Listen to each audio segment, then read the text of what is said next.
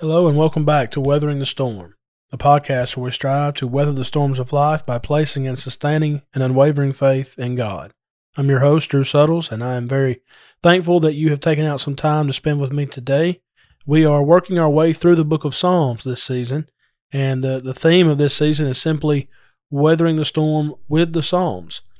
And so each each episode, we are looking at select Psalms and trying to dive into them, study them, verse by verse, word for word, and then be able to make application to our lives that can hopefully help us weather the storms that we may face. So again, I thank you so much for listening. I appreciate so much your support and your encouragement, and I hope and pray that you will continue to support not only the Weathering the Storm podcast, but the Scattered Abroad Network. And I'm very, very grateful to be on this network, and I thank you again for listening and for supporting us as well as you do. It is a true encouragement, and it's a true blessing to be able to do this podcast. If you have your Bibles with you today, I want to invite you to Psalm 63. Psalm 63. And here we're going to think about how we can have joy while in fellowship with God, even though we find ourselves in the midst of a storm. Joy in the fellowship of God, even though we find ourselves in the midst of a storm. You'll notice, if you have your Bible open there, the subscript says this is a Psalm of David when he was in the wilderness in Judah. And so as we think about David in the wilderness, think about yourself being in a storm. And maybe it's not a storm like we think about, lightning and rain and all of that, but what if it was a drought? What if it was being in this kind of storm where you see things all around you that are arising and you have no shelter? And you know that in the midst of that, something is coming. Or maybe you're in great need of something, and so that serves as a storm. So what do you do in those times? And that's kind of the background for what we're going to be studying today in Psalm 63. I want to begin by reading this psalm. I want to give you a few thoughts, some background information behind it. We'll look at the outline together and then bring out a few points of application that will hopefully help us weather the storm. O God, you are my God. Early will I seek you. My soul thirsts for you. My flesh longs for you in a dry and thirsty land where there is no water. So I have looked for you in the sanctuary to see your power and your glory, because your loving kindness is better than life. My lips shall praise you. Thus I will bless you while I live. I will lift up my hands in your name. My soul shall be satisfied as with marrow and fatness, and my mouth shall praise you with joyful lips. When I remember you on my bed, I meditate on you in the night watches, because you have been my help. Therefore in the shadow of your wings I will rejoice. My soul follows close behind you. Your right hand upholds me. But those who seek my life to destroy it shall go into the lower parts of the earth. They shall fall by the sword. They shall be a portion for jackals. But the king shall rejoice in God. Every one who swears by him shall glory, but the mouth of those who speak lies shall be stopped. Again, this is Psalm 63. As we think about David in the wilderness, Burton Kaufman says this is David's cry to God from the desert. Brother Waycaster entitled it, My Soul Thirsts for You. And so think about someone who is in a very desert place, that's in a drought, in the wilderness, longing for God. You and I may find ourselves in different kind of storms. And we've talked about those kind of storms that we face, whether it's a spiritual storm, emotional, maybe a physical storm, a financial storm. And we feel as if we're in the wilderness and there is no relief in sight. And that's really kind of the background of what's going on. Kaufman did note this, and I thought it was interesting. I wanted to include it in our thoughts today. He said, this is a very beautiful psalm of devotion to God. Matthew Henry wrote that just as the sweetest of Paul's epistles were those sent out from a Roman prison, so some of the sweetest of David's psalms are those that were penned, as this one was, in the wild desolation of the Dead Sea desert. You know, you think about the book of Philippians, for example, being the epistle of joy. And we understand that Paul wrote that from a prison cell.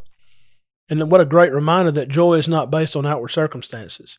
And so David could find this joy in being in fellowship with God, even though from a physical perspective he was in the wilderness. You and I, even in the midst of a storm, can still experience joy knowing that God is with us throughout all of it. So with those thoughts in mind, let's take a deeper look into Psalm 63. In the first place, notice with me the attraction of God. The attraction of God. Verse 1. He says, "You are my God." That's very personal and that's very important. It reminds us of Psalm 23. The Lord is my shepherd. And so right off the bat, this is something that he is addressing the personal relationship that he enjoys with God. The attraction of God. Notice then in verse 1, the passion. He says, "Early will I seek you." And the word early there carries the idea of earnestly. And I'm reminded of Jesus and his prayer life. Mark 1:35 is one of my favorite verses when you think about the prayer life of our Lord. It said he rose up early in the day before it was light, and he went out to a desolate place, and there he prayed. What I love about that is Jesus made a priority for prayer. Yes, he lost some sleep. Yes, he sacrificed that time, and yes, he sacrificed much from a physical standpoint in that he had to get up early, he had to walk and to travel and to be away from everybody. But it shows how important prayer was to him and the fact that he prioritized it in his life and in his ministry. David was the same way. He had a passion for God. He said, "Early and earnestly will I seek you." But then also notice the panting. "My soul thirsts for you." In Psalm 42, we read about the deer. "As the deer pants for the water, so my soul longs for you. My soul thirsts for God, for the living God." Psalm 42, 1 and 2. Jesus, of course, alluded to this, Matthew chapter 5 and verse 6. "Blessed are they that do hunger and thirst for righteousness, for they shall be filled." And so he had a passion for God, and there was a panting for God. But then notice also the providence of God. He said that "I am thirsting for you in a dry and thirsty land where there is no water." But see, God, and he knew this, God can provide what we need even when we don't see the possibility available. God can still provide it. Psalm 23, for example. We go back to that, and we're going to make a lot of references back to that great psalm. But when you think about David saying, "The Lord is my shepherd, he leads me beside the still waters." So there's this concept of the fact that even when I can't see it, God can, and he can lead me there. We also think about 1 Corinthians 10, 1 through 4. Remember the children of Israel being in the wilderness, and yet God provided what they needed. They all drank from that spiritual rock, and that rock was Christ. And so there's this attraction of God. David is attracted. He is so focused on being close to God. And we ought to have that same mentality, especially when we find ourselves in a dark place. We need to be attracted to the light. God is light, in him is no darkness at all, 1 John 1:5. So there's the attraction of God. But then notice with me in verses 2 and the first part of verse 3, the attributes of God. The attributes of God. He says, "I've looked for you in the sanctuary." The word sanctuary means a sacred place or thing. It's not a building. It's not an auditorium. Sometimes we may use that language, but really we're talking about a sacred place, a sacred dwelling. He says, "So I look for you in the sanctuary to see" what? To see your power. God is my strength and power. He makes my way perfect. 2 Samuel 22:33. To see your power and your glory. Give to the Lord the glory due his name. Bring an offering. Come before him. Oh, worship the Lord in the beauty of holiness. 1 Chronicles 16:29. See, David was enamored with the power and glory of God. And so he was attracted to him because of his attributes, because of how wonderful God is. And so when David is in this wilderness, he's in this difficult place and difficult spot, he's able to dwell on the greatness of God, and that helped him get through it. You and I can and must do the same thing if we're going to be able to weather the storm. So he focuses on these attributes of power and glory, but then also the loving kindness of God. The loving kindness of God. "Oh, continue your loving kindness to those who know you, and your righteousness to the upright in heart." Psalm 36:10. David knew this in an intimate, special way, and that's so important for you and I as Christians. Because of what Jesus did for us on the cross, we can have fellowship with God. And if we keep on walking in the light, the blood of Jesus Christ will keep on cleansing us. We can maintain that wonderful, beautiful fellowship. 1 John 1, 7 through 9. And so David is focusing here on the attributes of God. And let's remember, where God dwells, it is sacred. And God dwells in his people. 1 Corinthians 6, 19 through 20, 1 Timothy 3, 15. And so David, while he cries to God from the desert, we notice the attraction of God and the attributes of God. But now the second part of verse 3, going down through verse 8, notice the adoration toward God. The adoration toward God. And notice these words. First, he talks about his praise. My lips shall praise you.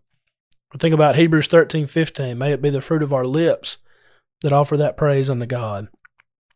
But then there is the persistence. He says, I will bless you while I live. As long as there's breath in my lungs, as long as I have a pulse, I'm going to be praising God. That needs to be the mentality of all the children of God. But then third, notice the posture. I will lift up my hands in your name. And this language of lifting up the hands is a metaphor for pure deeds and actions. It's offering a holy lifestyle unto God. I want to give you several verses if you'd like to take notes on this and go for your further study about how this is used as a metaphor. Job 17:9, Psalm 28:2, 141:2, 143:6, Isaiah 1:15 and 16, 1 Timothy 2:8, and James 4:8. Again, that's carrying this idea of lifting up holy hands unto God in the sense that you're living a holy lifestyle. You're living the way that God would have you to live, and you lift that up.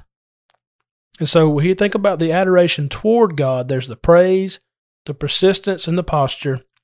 Then fourth, notice this, that his praise is pointed toward God. My mouth shall praise you with joyful lips. He understands that while his physical body at this point in time is in the wilderness, his soul can be satisfied. His soul can be filled. You and I, when we find ourselves maybe in a physical, famished state, we can still be spiritually well fed. If we're hungry and thirsting after righteousness, the Lord says we will be filled. And so that needs to be our mentality when we find ourselves in the wilderness or when we find ourselves in the storm. We've noticed the attraction of God, the attributes of God, and the adoration toward God. But now we shift our focus to the adversaries of David.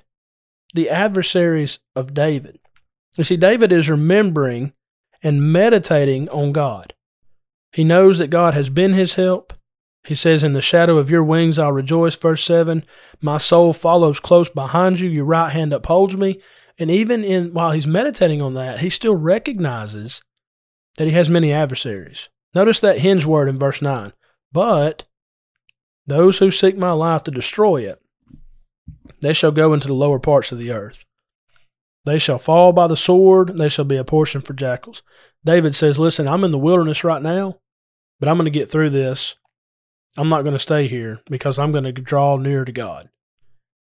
He said, there are other people in the world that are in storms right now, and they're facing difficulties just like we are. The difference is for the child of God, you have the Lord on your side. I use this illustration quite often. When you think about Jesus calming the sea, there were other boats on the water. The difference was they were in that storm all alone. But when Jesus was in the boat with the disciples, he came out and said, peace be still. And the calm that they experienced, they were able to see it firsthand. Jesus was in their boat. You and I, Jesus is in our boat. So when we face the storms, it's a whole lot different, isn't it? When you have the master of the sea, you can stand up and say, peace be still. So we have a different perspective and understanding as we go through trials. But our adversaries, those in the world, that they don't. So David says, those who seek my life to destroy it. There are those in the world who seek to destroy our reputation. They seek to destroy your career, your progress, your influence. Whatever things you're doing good, there are those in the world that want to pull you down. And David recognizes this. There's so many examples in Scripture that we can think about people doing that, but the righteous have to maintain the right mentality and keep their focus on God. And David was able to do that even in the midst of his adversaries. That brings us to our final point in this study, and that's verse 11. Here we see the attitude of David. Attitude is everything, isn't it? An old coaching phrase that I've heard and that I use for my ball players is perspective is reality. You know, you perceive certain things, and regardless of the situation you find yourself in, you can actually rise above that if you have the right perspective. So while David's in the physical wilderness, spiritually, he's flourishing. He's in a wonderful place. And it's all because of the fellowship that he enjoys with God. Notice he says, but the king shall rejoice in God. Brother Waycaster said he was hounded by his enemies and exiled from the holy city while being hated by his enemies, and yet he still believed his rightful position as king was intact. Isn't that interesting? The king shall rejoice. He's out in the wilderness, but he knows that God has been with him and blessed him and allowed him to prosper. He has full confidence that everything will be restored. But regardless of what may happen to David, he says, I'm just going to stay faithful to God, and I'm going to keep rejoicing in him. Reminded of what Jesus said, Matthew chapter 5, blessed are those who are persecuted for righteousness' sake. Theirs is the kingdom of heaven. Blessed are you when they revile and persecute you and say all kinds of evil against you falsely for my sake. Rejoice and be exceedingly glad, for great is your reward in heaven. For so they persecuted the prophets who were before you. Matthew 5, 10 through 12. David maintained this good attitude. He knew that there were those around him, and he had adversaries, those who wanted to see him fail. You know, they didn't want to see him get back to where he wanted to be. And David essentially is saying, okay, well, regardless of what may happen in this life, I'm going to stay focused unto my God. And he had this concept of staying true to him and staying faithful to him, understanding the spiritual blessings far outweigh the physical. And you and I need to have that same mentality. Rejoice in the Lord always. Again, I'll say rejoice, Philippians 4:4. Do not be overcome by evil. Overcome evil with good, Romans 12:21. Our attitude is everything. So as we've worked through this psalm, Psalm 63, we've been with David here in the wilderness. We've pointed out some things that he did that helped him cope with being in that difficult position. Let's now bring it home, and let's bring it into our lives. How can Psalm 63 help me weather the storm? And I want to give you 5 things to consider. Number 1, don't forget God when you are in the spiritual wilderness. Trust in Him to provide what you need. Sometimes we may find ourselves there, and sometimes we can't explain it, and that can make it even more frustrating. But don't forget God, because He's not going to forget you. Number 2, when you approach the throne of grace, remember God's power, glory, and loving kindness. That's what David did. That's what he focused on, and that's what he meditated on. And you and I, we find ourselves in storms. Let's remember about God. Let's focus on Him, His power, His glory, His loving kindness, and that can help us to work through whatever we're going through. Number 3, hunger and thirst for God, knowing that He will sustain you. Man shall not live by bread alone, but by every word that proceeds from the mouth of God. Matthew chapter 4. Jesus had a heavy emphasis on that throughout His ministry. Come unto God. He will sustain you. Again, Matthew 5:6. Here's the 4th one. Expect persecution. 2 Timothy 3:12. Expect it. Those who strive to live godly in Christ Jesus will suffer persecution. You're going to have adversaries. You're going to have bumps in the roads. You're going to have storms. But expect it. Which brings us to our 5th and final point. Glorify God when the storms come. Glorify God when the storms come. I'm reminded of 1 Peter 4 and verse 12. If any man suffer as a Christian, let him not be ashamed. Let him glorify God in this name. You suffer as a child of God. You're doing the right thing, and yet you're suffering. Glorify God through that. And also, of course, James 1:2 and following. Count it all joy when you fall into various trials. It's going to give you an opportunity to be more dependent on God and be reminded of His greatness and His ability to deliver you even in the worst of storms. I thank you so much for spending some time with me today in Psalm 63. Hope and pray this study has been helpful, beneficial for you, and I hope that we can all gain something from this and apply it to our lives. That when we find ourselves in the wilderness, when we find ourselves in the storm, that we'll look to the right source, that we'll look to the God who is powerful, the one who receives all the glory, and the one who loves us so very much. Thank you so much for listening. May God bless you. What's up, guys? It's Caleb and Michael over here from the Scattered Abroad Network, and we just wanted to say thanks so much for listening to this episode. Yeah, we're so thankful to the East Hill Church of Christ for overseeing this network, and we're grateful to God for this opportunity. And don't forget, you can check out our show notes below for all of our social media links, email address, website, and we have a monthly newsletter, so don't forget to sign up for that. Please remember to leave us a rating or a review on whatever platform it is that you use, and please continue to keep our network in your prayers. As always, thank you again so much for listening. Be ready tomorrow. We have brand new content coming out here on the SAN. Thanks so much, and God bless.